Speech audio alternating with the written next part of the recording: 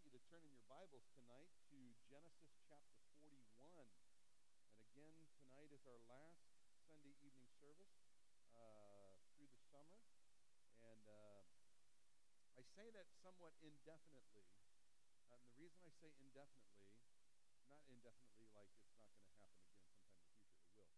But because we're going to be going into our project, there's going to be many, many work nights during the week. And so that Sunday evening may be a night where rest is a necessity, which is very, very exciting. And so we are going to have a service on July 2nd.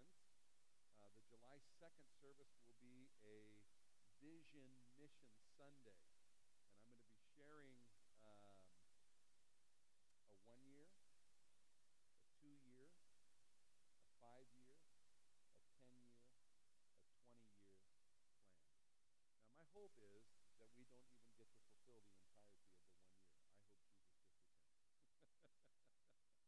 just returns. But notwithstanding, if the Lord's return isn't for years away, we're going to, by faith, believe that today could be the day, but we're going to plan as though he might not be returning for some time, and so we're going to be continually equipping the next generation, etc. And part of that is God, I believe, has given us a plan, and so we're going to execute the plan accordingly, and we'll see how the Lord operates. But the kingdom of God is advancing, and that's the exciting part. So, all right, yeah. On July 2nd, it will be at 10 o'clock in the morning, and it will be in the upper gym. We'll have our church moves up to the upper gym the Sunday following Father's Day. So next week is Father's Day. We'll be here. There will be no evening service. We want you to spend time with your fathers and all the fathers that are saying amen. And then we will be in the upper gym through the summer. And so we'll give a lay of the land. We'll give a little plan. We might even do a little video walkthrough, places to park, ways to get there, and that way you'll be in the know.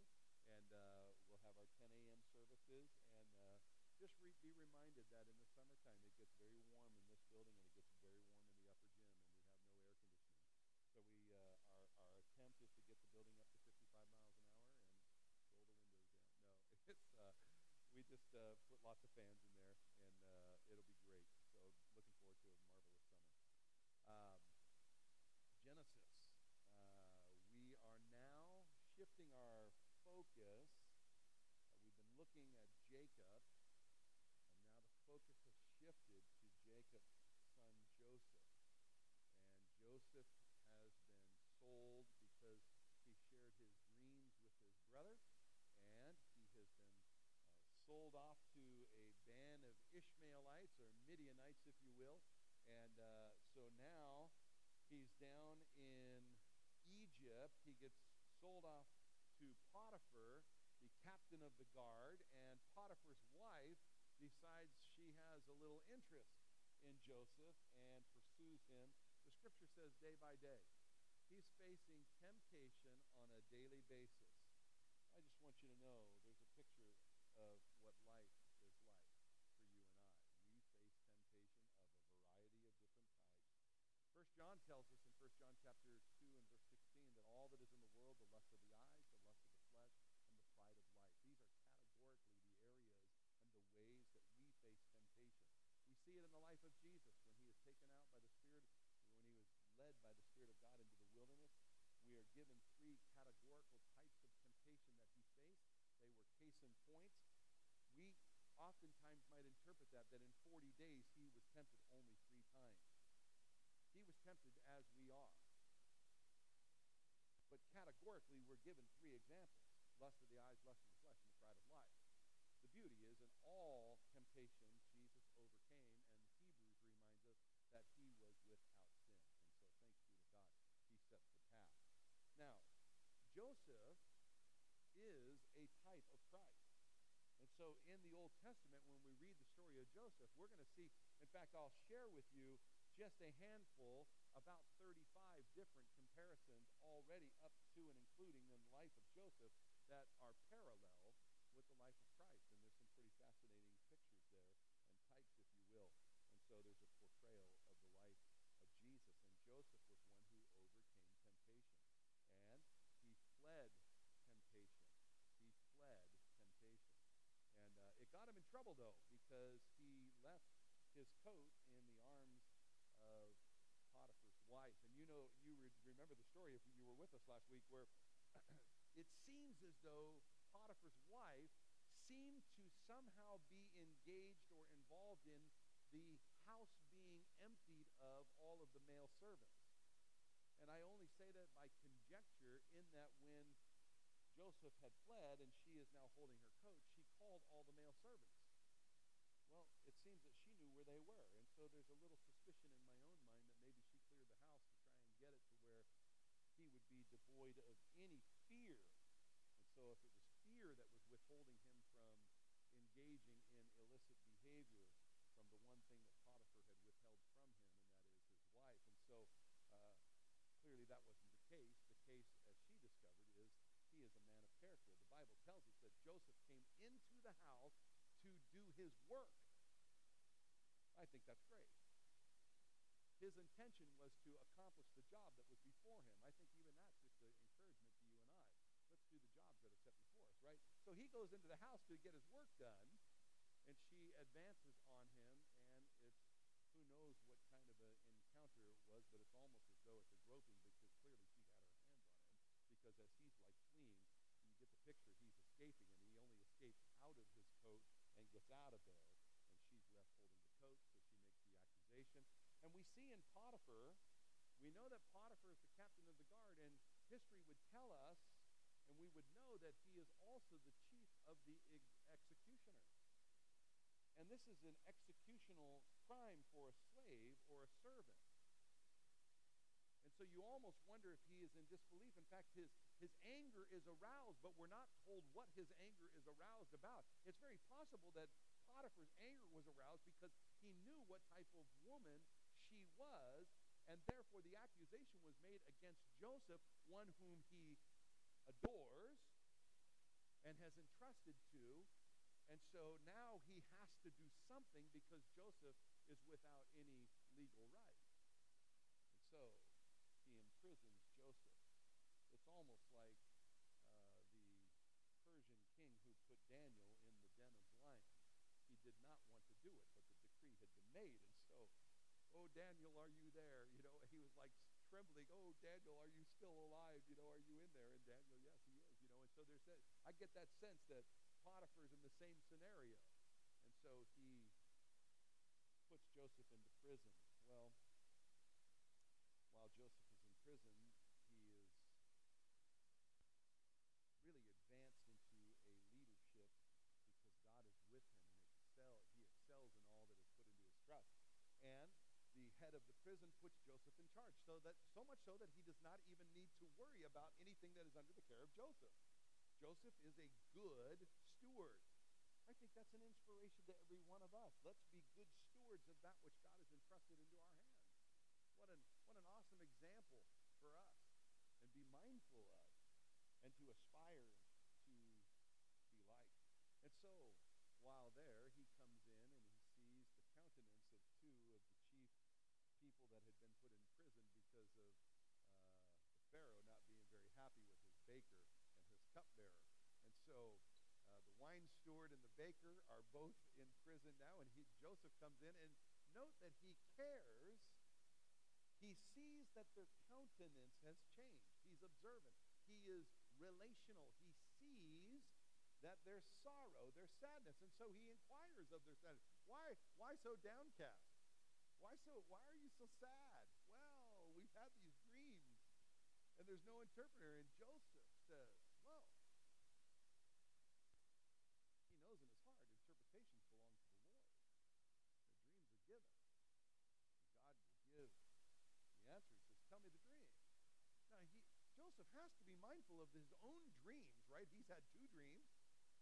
God gives him the interpretation. He, probably in an unwise manner, shares them with his brothers and father and family. And they're like, who is this dreamer? Well, now there's two dreams. So he says, lay them on me. And so the first goes, and he says, well, to the wine steward, the wine chief, the cupbearer, he says,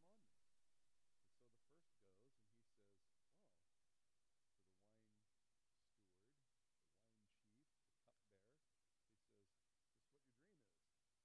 your dream is. The branches for 3 days. And he gives the interpretation.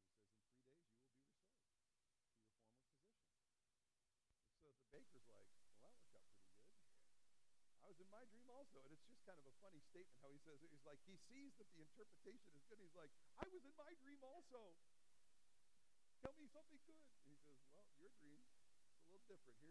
So he hears the dream and he says, well, 3 days also. The basket's 3 days. He says, but just like so-and-so's head's going to be lifted up, your head's going to be lifted off. And your body's going to be hung up. Well, 3 days pass. And everything that was foretold and given by dreams comes to pass. And Joseph says to the cupbearer, to the wine steward, remember me. But he didn't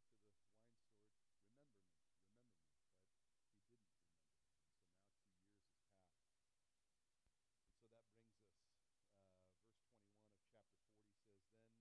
And so that brings us, verse 21 of chapter 40 says, then he restored the chief butler to his butlership again, and he placed the cup in Pharaoh's hand. But he hanged the chief baker as Joseph had interpreted to them. Yet the chief butler did not remember Joseph, but forgot him. Now, let me just simply say, from the time that Joseph was taken at 17 years old to about what is going to transpire, we're going to see a 2-year period that's going to happen in the next few verses. So a total of about 13 years will have transpired. So Joseph's going to be about 30 years old. Okay? Chapter 41. Then it came to pass at the end of 2 full years that Pharaoh had a dream, and behold, he stood by the river. Suddenly there came out of the river 7 cows, fine looking and fat, and they fed in the meadow. And behold, 7 other cows came up after them out of the river, ugly and gaunt, and stood by the other cows on the bank of the river. And the ugly and gaunt cows ate up the 7 fine-looking and fat cows. So Pharaoh awoke. He slept, and he dreamed a second time, and suddenly 7 heads of grain came up on one stalk, plump and good. Then behold, 7 thin heads, blighted by the east wind, sprang up after them. And the 7 thin heads devoured the 7 plump and full heads. And Pharaoh awoke, and indeed it was a dream. Now it came to pass in the morning that his spirit was troubled. And he sent and he called all the magicians of Egypt and all its wise men. And Pharaoh told them his dreams, but there was no one who could interpret for Pharaoh, or interpret them for Pharaoh. Then the chief butler spoke to Pharaoh, saying, I remember my faults this day, when Pharaoh was angry with his servants and put me in custody in the house of the captain of the guard, both me and the chief baker. We each had a dream in one night, he and I. Each of us dreamed according to the interpretation of his own dream. Now, there was a young Hebrew man with us there, a servant of the captain of the guard. And we told him, and he interpreted our dreams for us. To each man he interpreted according to his own dream. And it came to pass just as he interpreted for us. So it happened, he restored me to my office, and he hanged him. Now,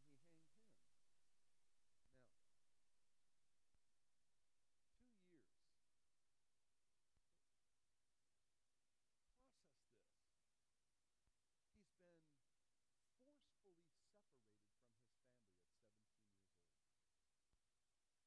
He likely, if he's anything like you, he likely loved his dad, loved his mom, probably liked his brothers. I'm sure he loved them deeply, but I'm sure there was a like for them as well. But he was put in charge. Let's face it, their father Jacob had an affection that was strongest for Rachel. And Joseph is the son of Rachel.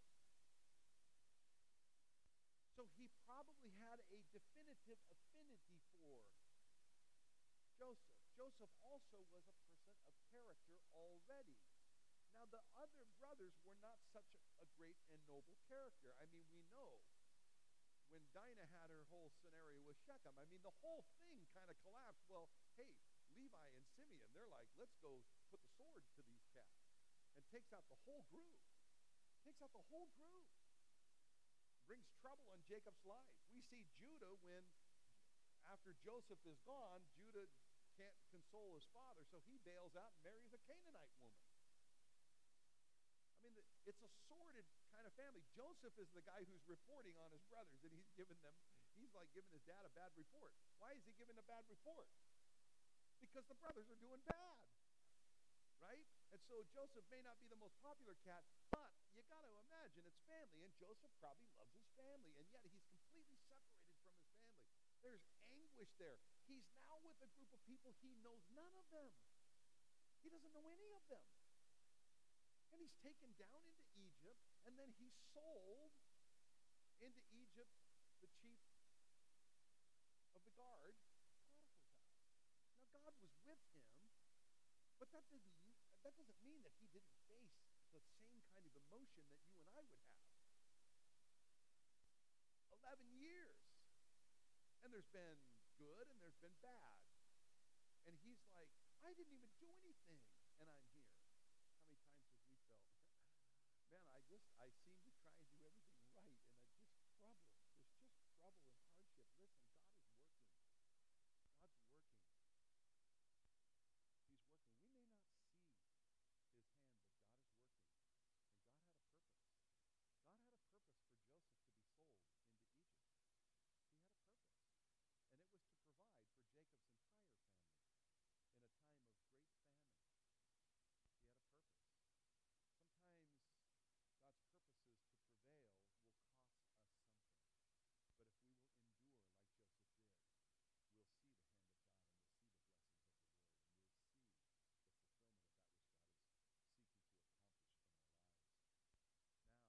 to accomplish in our lives. Now, forgotten again, still in prison, still in charge, still with a heart to serve. Joseph has been completely forgotten again. And here he is, biding time, biding time. God could have come and delivered. The butler could have remembered, but he didn't. One wonders what was going on. God was accomplishing something. He was getting Joseph to a point, and he was going to position Joseph in an amazing and magnanimous way. He is going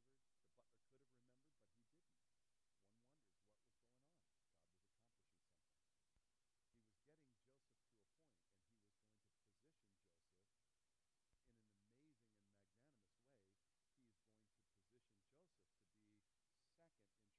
second in charge, not of Potiphar's house, all of Egypt. All of Egypt. So much so that Joseph's original dream now can be fulfilled, that his brothers are going to bow down to him. The dream that he had in the original days of 17 years old. And it says, Then Pharaoh sent, verse 14, Then Pharaoh sent and called Joseph, and they brought him quickly out of the dungeon.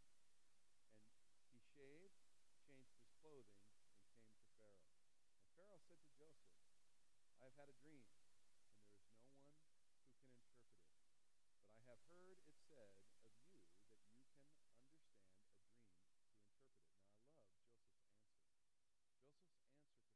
Joseph's answer to Pharaoh. This is an opportunity. Joseph, when he told his dreams to his brother, you almost get the picture that he tells it arrogantly. Hey, you guys are going to be bowing down to me. Right? I mean, you can sense it. There's a certain sense. Like, I'm the youngest. You cats are going to be bowing down to me. He has a chance for arrogance here. Pharaoh said to Joseph, I have heard these things. I've had a dream and heard these things.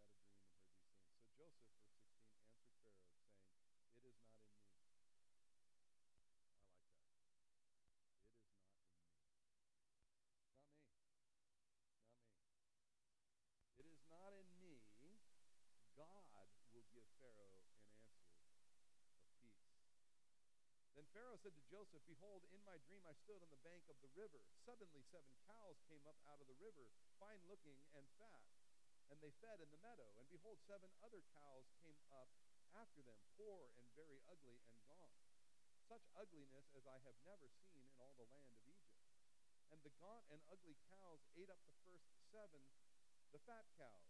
When they had eaten them up, no one would have known that they had eaten them, for they were just as ugly as in the beginning. So I awoke. Now he's giving, this is the dream I had, and we now have more information about the dream. This was really bad. The ugly and gaunt cows consumed the other fat cows. But you would never know that the fat cows had been consumed because the ugly, gaunt cows looked as they did in the beginning. Terrible. Also, I saw in my dream, and suddenly 7 heads came up on one stalk, full of good. Then behold, 7 heads withered, thin, and blighted by the east wind sprang up after them, and the thin heads devoured the 7 good heads. So I told this to the magicians, but there was no one who could explain it to me. And Joseph said to Pharaoh, the dreams of Pharaoh are one. God has shown Pharaoh what he is about to do. I just love that. He is just quick, and he is in the Spirit, and the Spirit is upon him,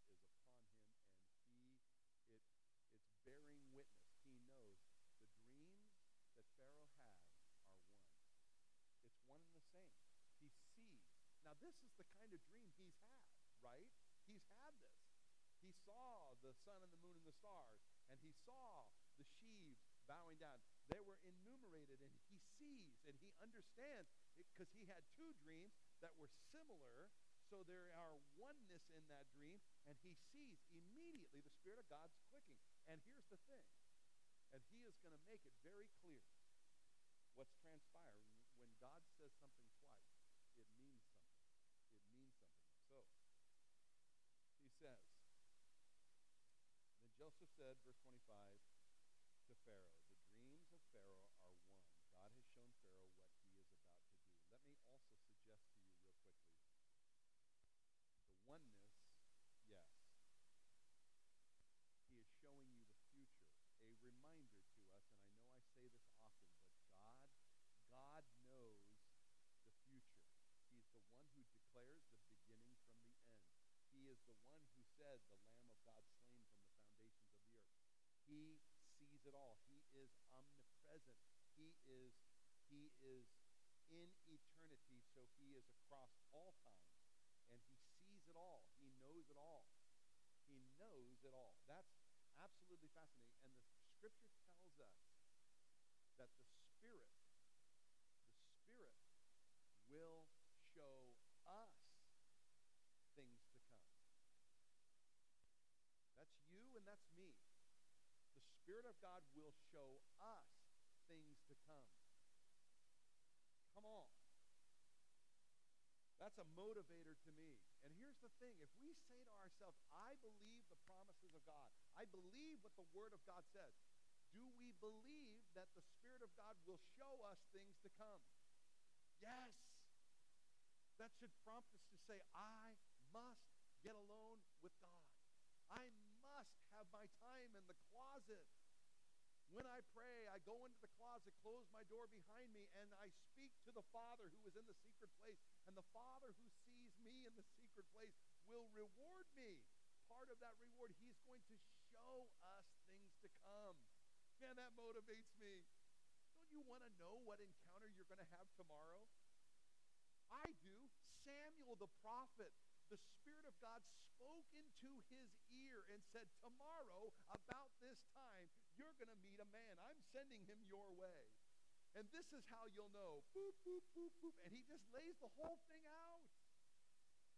He didn't say, 10 years from today, something magnanimous is going to happen. Be looking for it. No, he gave absolute detail. This is what you're going to see.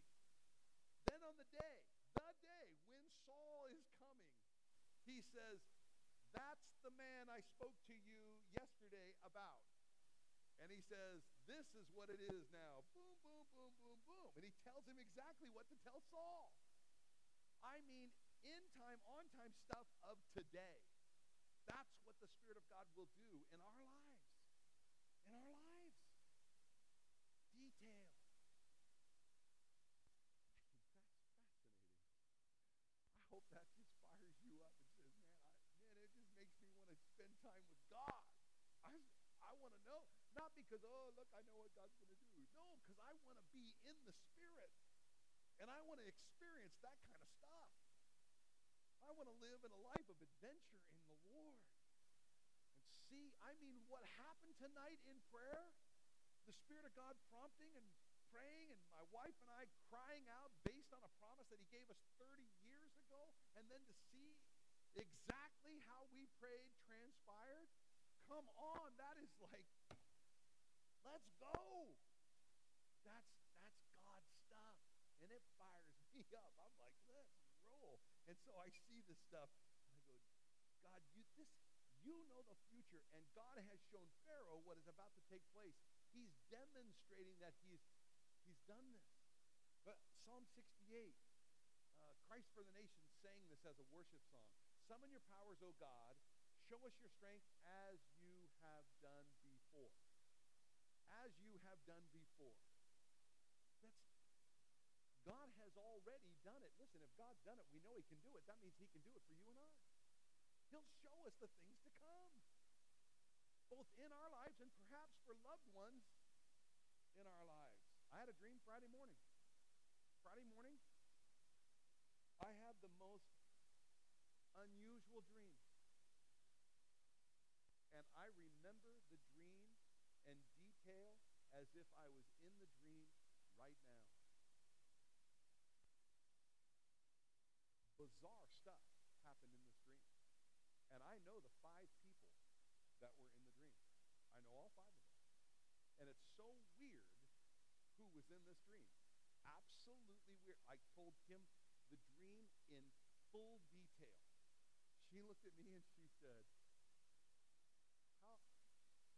how do you know all that detail? I said, Kim, I can still see it in my mind. I can still see, I can smell the smell that I smell. It's that crystal clear. This morning, in conversation before service, somebody said to me something, and I said, stop right here. Just stop. The person you're talking about was in my dream. Now, it's not anyone who attends our church. The very nature that they didn't mention him by name, but the story revolving around one person's life scope was about that man that was in my dream. And I thought, all right, Lord, there's probably something here. And so I just prayed. All right, well, I've asked God for interpretation because the dream is so just like all over the place, but there are key things happening in it. And I'm like, show me. So I'm just saying, I don't know what it is, but I'm believing God was trying to speak, because if I remember detail like I remember the detail, it's like Pharaoh remembered. There's more detail here. In fact, when they got eaten, you couldn't tell. And I'm like, all right, Lord, what? Because I believe that you want to show us. So what does this mean? Not so we can go, ooh, but that we would hunger and thirst for more of God. Hunger and thirst for more of him. Because he's the revealer. And he's the one who knows. Oh, that we would be hungry for God. Okay. So he goes on. He said the 7 good cows are 7 years, and the 7 good heads are 7 years. The dreams are one. And the 7 thin and ugly cows, which came up after them, are 7 years, and the 7 empty heads, blighted by the east wind, are 7 years of famine. This is the thing which I have spoken to Pharaoh. God has shown Pharaoh what he is about to do. Indeed, 7 years of great plenty will come throughout all the land of Egypt. But after them 7 years of famine will arise, and all the plenty will be forgotten in the land of Egypt, and the famine will deplete the land.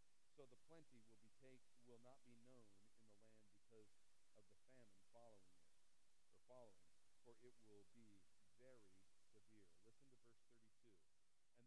And the dream was repeated to Pharaoh twice, because the thing is established by God, and God will shortly bring it to pass. I would underline verse 32 in your Bible. When something is repeated by the Lord twice, it is an indicator that the thing has been established. It's been established. I love it when Jesus says, verily, verily, I say unto you. This is an established truth I'm about to speak to you. That's what that means. God says it twice because it is established. And so, he says, this thing is going to pass. You can know for sure it is established.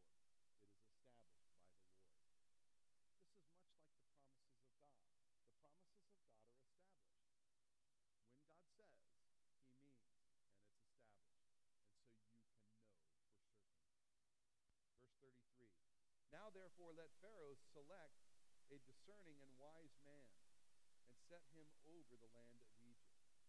Let Pharaoh do this, and let him appoint officers over the land to collect 1/5 of the produce of the land of Egypt in the 7 plentiful years. Let me also just mention here, the practice during those days, extra biblically, we would be told that the Pharaoh would excise a tax on all agricultural goods and product at the level of 10%.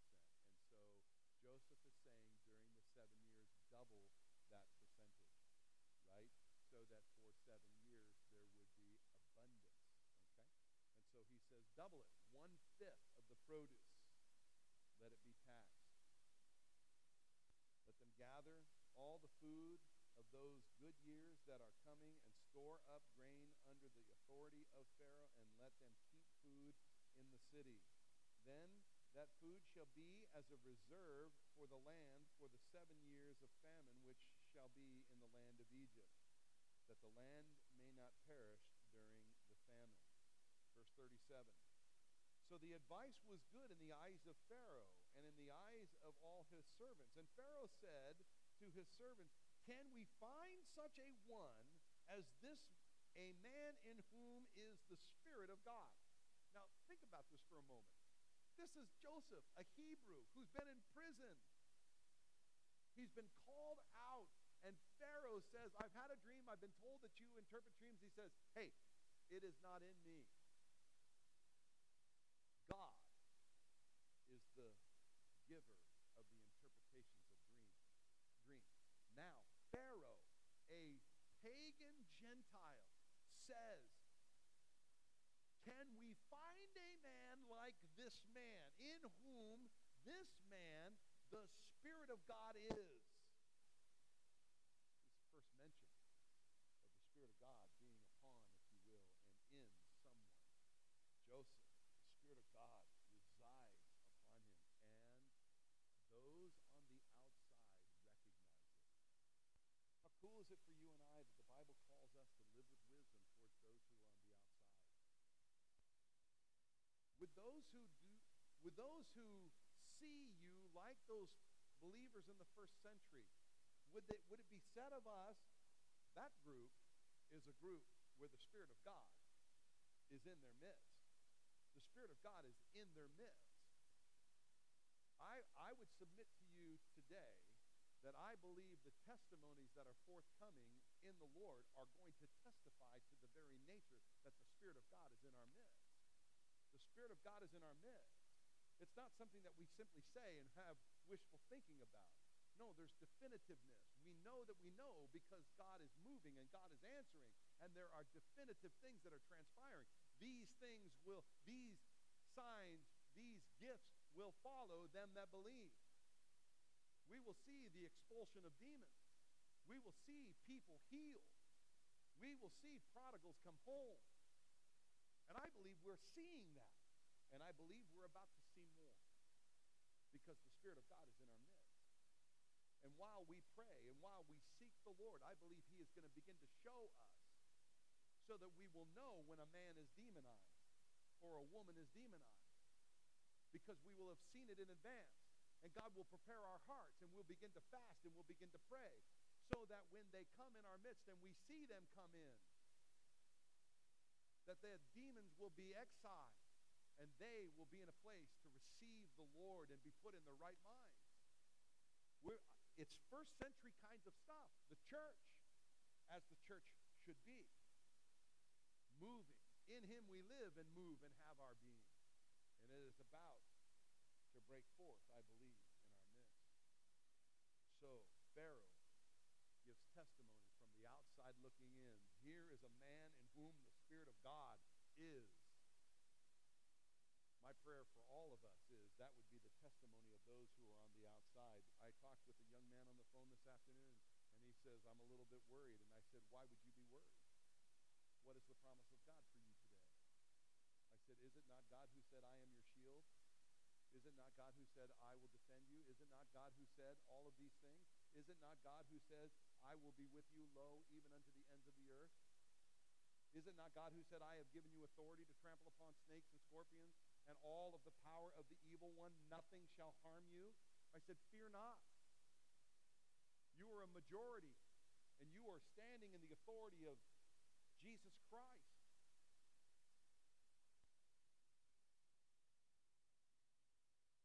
Amen.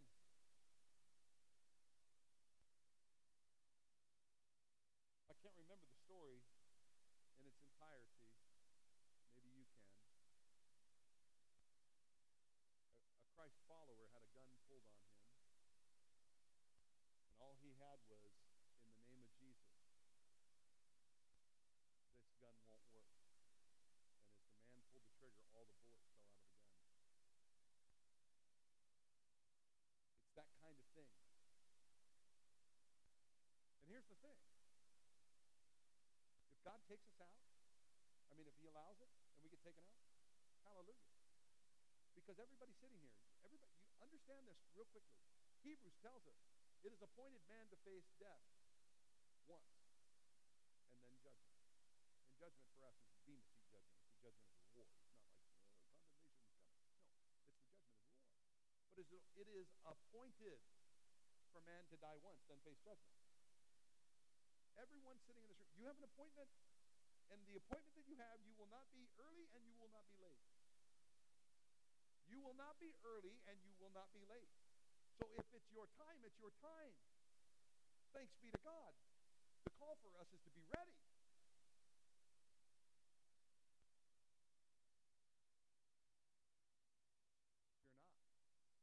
I've said it before. In so many ways, you're invincible.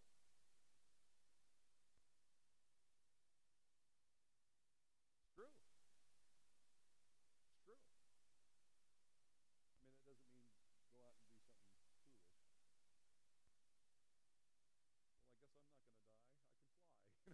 Don't jump off buildings, right? I'm just saying. But you legitimately, we are invincible. We can go into things fearless that way. It's Jonathan. Nothing restrains the Lord. I like to just pause there for a moment. Nothing restrains. Turn in your Bibles. Just go to the right a few pages. 1 Samuel 14. It's so great. This will just fire you up.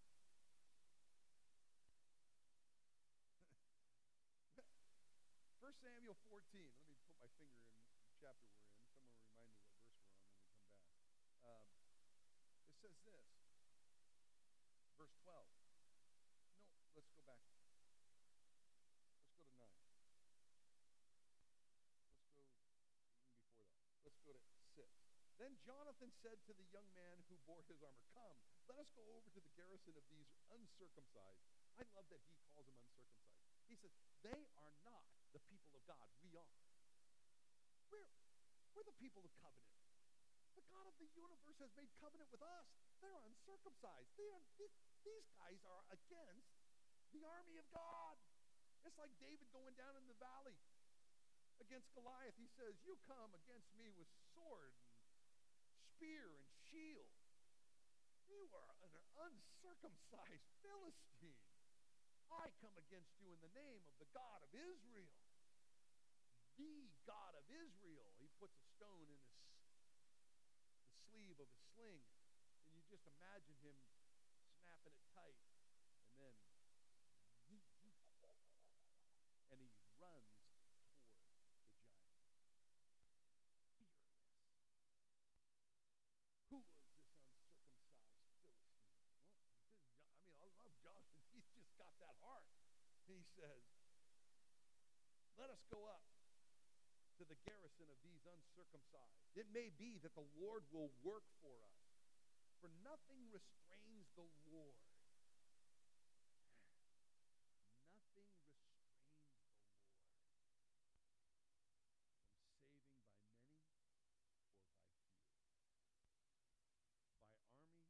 by army or by one. Look at Samson. 1,000 Philistines with the jawbone of an ass. He smote them and destroyed them. And when he His eyes removed, he said, Lord, give me strength one more time. And he asked to be put between two pillars of the temple. And then he prayed, and he pushed. And the columns of the temple broke, and the weight of the temple came and collapsed on all the people. And he killed more Philistines in his death than he did in the entire time that he was alive. By one. God sends deliverers.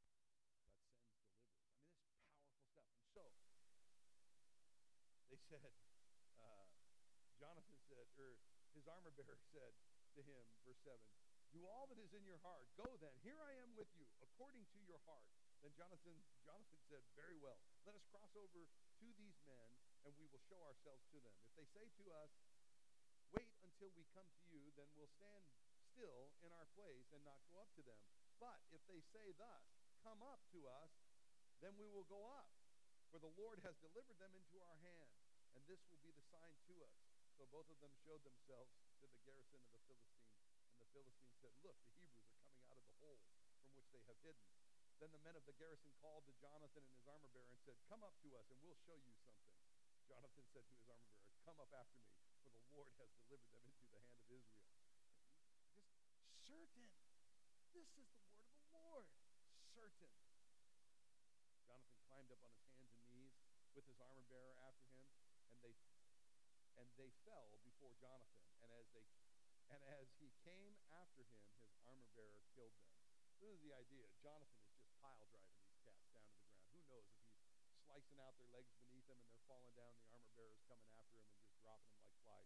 But they take out 20 men, and it's a statement of faith. And they believe God, and they say we can do this. And so we come back to our story here. The advice was good in the eyes of Pharaoh, and the Spirit of God is upon him. You, and the Spirit will always be a majority. You will always be a majority. Nothing shall harm you, says the Lord. We should walk in that authority, and we should exercise our authority, right, Greg? Exercise our exousia. Exousia.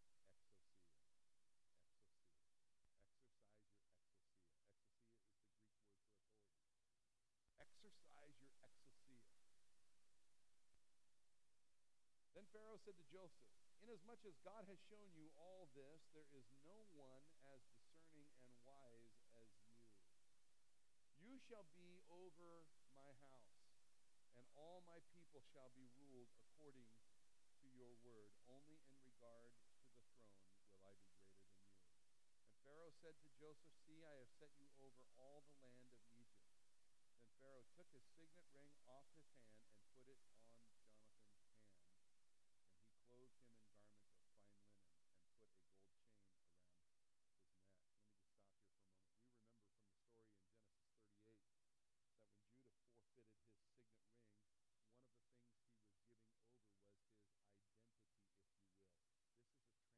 giving over was his identity, if you will. This is a transference of authority, if you will. I'm giving authority. And Pharaoh is now giving Joseph authority. Listen,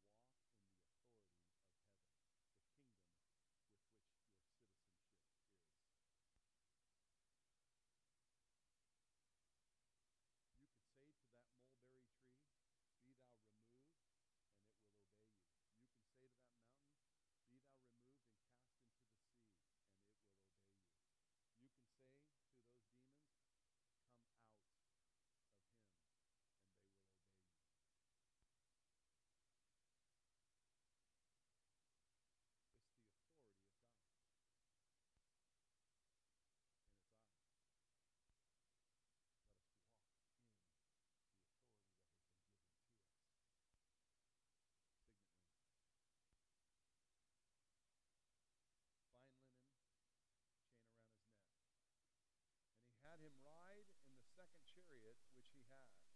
And they cried out before him, Bow the knee. So he set him over all the land of Egypt. Pharaoh also said to Joseph, I am Pharaoh, and without your consent no man may lift his hand or foot in all the land of Egypt. This is absolute authority. If Joseph is a type of Christ, this absolute authority is ours in Christ. And Pharaoh called Joseph's name Zaphnath Paaneah, and he gave him as a wife Asnath, the daughter of Potipharah, priest of On. So Joseph went out over all the land of Egypt. Joseph was 30 years old. Now we know how old he is. All those years, the 13 years I mentioned just a few moments ago. He's 30 years old when he stood before Pharaoh, king of Egypt. And Joseph went out from the presence of Pharaoh and went throughout all the land of Egypt. Now in the 7 plentiful years the ground brought forth abundantly. So he gathered up all the food of the 7 years which were in the land of Egypt, and laid up the food in the cities. He laid up in every city the food of the fields which surrounded them. Joseph gathered very much grain, as the sand of the sea, until he stopped counting, for it was immeasurable. And to Joseph were born 2 sons before the years of famine came, who Asenath, the daughter of Potipharah, priest of On, bore to him. So Joseph called the name of the firstborn Manasseh, for God has made me forget all the toil of my father's house.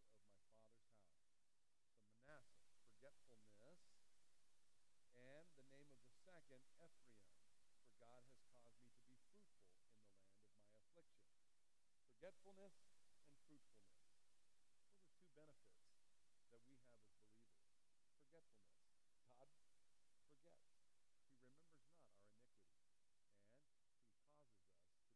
Oh, thanks be to God. By the way, we are, in type, Joseph's sons and daughters. We are, in type, Joseph's sons and daughters. Why do I say that, and how do I say that? The reason I say that is because Manasseh and Ephraim, in Genesis chapter 49, Jacob says to Joseph, your sons are my sons. And he takes them in. He grafts them into Israel, right? Jacob's name is changed to Israel. Joseph, one of the 12 sons, he says, your 2 sons are my sons. Now there's a baker's dozen, right? Interesting that when the 12 tribes are mentioned in the 13 to, I can't remember exactly how many times the 12 are referenced, but there's a different 12 mentioned. Oftentimes the tribe of Levi is left out. In the book of Revelation, the tribe of Dan is left out, and there are very specific reasons. So God has a way of saying certain tribes and using those names. But here's the thing. Who was Joseph's wife? She was a Gentile. So who are Joseph's kids? Gentiles. But God grafts the Gentiles in by type in Israel when Jacob says by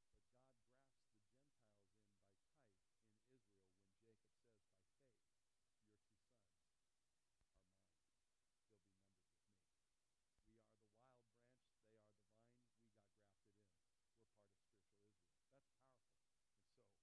And so we have these blessings in us. Good news. 2 sons. Forgetfulness and fruitfulness. Verse 53, and we'll get to the end of the chapter and we'll be done. I'll read a number of comparisons of Joseph, if you will, to Jesus. Then the 7 years of plenty which were in the land of Egypt ended, and the 7 years of famine began to come. As Joseph had said, the famine was in all lands, but in the land of Egypt there was bread. So when all the land of Egypt was famished, the people cried out to Pharaoh for bread. Then Pharaoh said to all the Egyptians, go to Joseph. Whatever he says to you, do. The famine was over all the face of the earth, and Joseph opened all the storehouses and sold to the Egyptians, and the famine became severe in the land of Egypt. So all countries came to Joseph in Egypt to buy grain, because the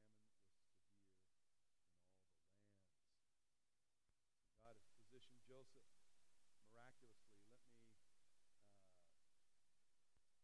Let me share with you just a couple of thoughts in relationship to the comparison of Joseph and Jesus by way of typology, if you will. I have a little list here.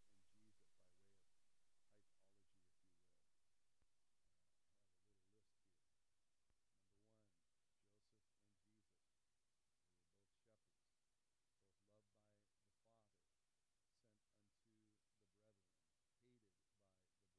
brethren, prophesied his coming glory, rejected by his brothers, endured unjust punishment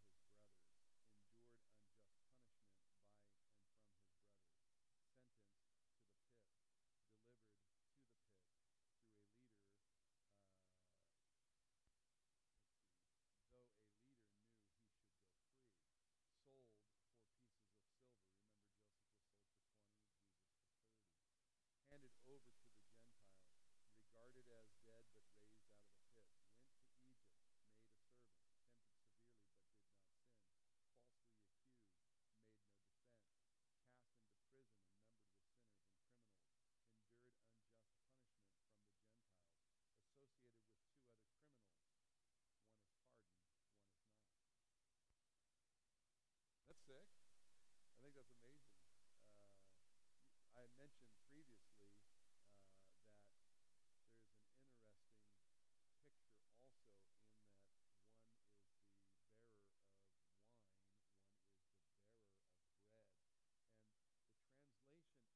severely but did not sin, falsely accused, made no defense, cast into prison and numbered with sinners and criminals,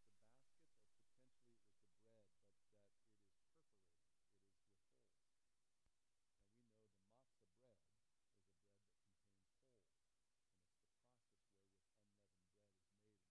it was the baskets or potentially it was the bread, but that it is perforated. It is with holes. Now we know the matzah bread is a bread that contains holes, and it's the process wherewith unleavened bread is made, and so there is a potential connection associated with the emblems of communion that we see it in the Last Supper, and so that bread and wine, if you will, there's a line that seems to connect this throughout Scripture and the references brought up. All right, Rada, let's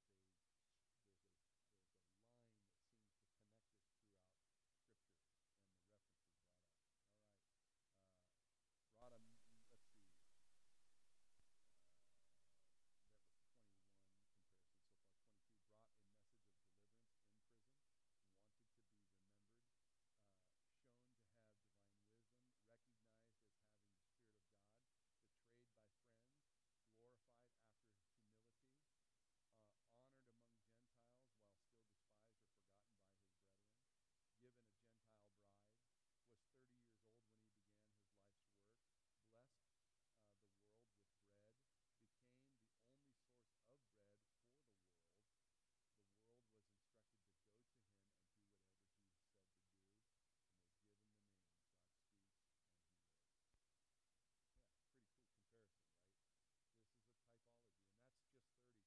verse 8, that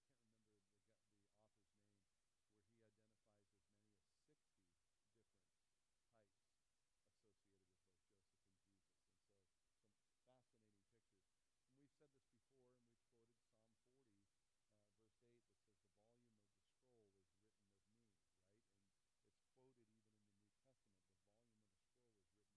volume of the scroll is written of me. This book contains Jesus. It is a picture of Jesus, and we see Jesus in the life of Joseph by typology and such. I want to encourage you in those things. Well, hey, read chapter 42. It's an amazing portion of Scripture. Read ahead. We won't be diving back into our verse-by-verse study for some time, and so we'll pick back up when we pick back up in chapter 42, and we will continue to go through the Scripture chapter by chapter, verse by verse, book by book. I invite you to stand with me tonight, and we'll conclude, and we will look forward to seeing you next Sunday. And I just want you to know tonight that we ended on time. Finally, yes. Let's pray. Father, we love you and we thank you. We thank you for the Word of God. It is that which will transform the hearts of men. Lord, will you transform our hearts? May we be renewed daily by the washing of the water of the Word of God. Faith comes by hearing, and hearing by the Word. Lord, may our faith be strengthened. May we be encouraged. May we recognize that the promises of God are in him, yes, and in him, amen. Jesus, the Messiah, the one in whom the volume of the book is written of. Lord, will you continue to do your work in our hearts, transforming us? May we be changed from glory to glory.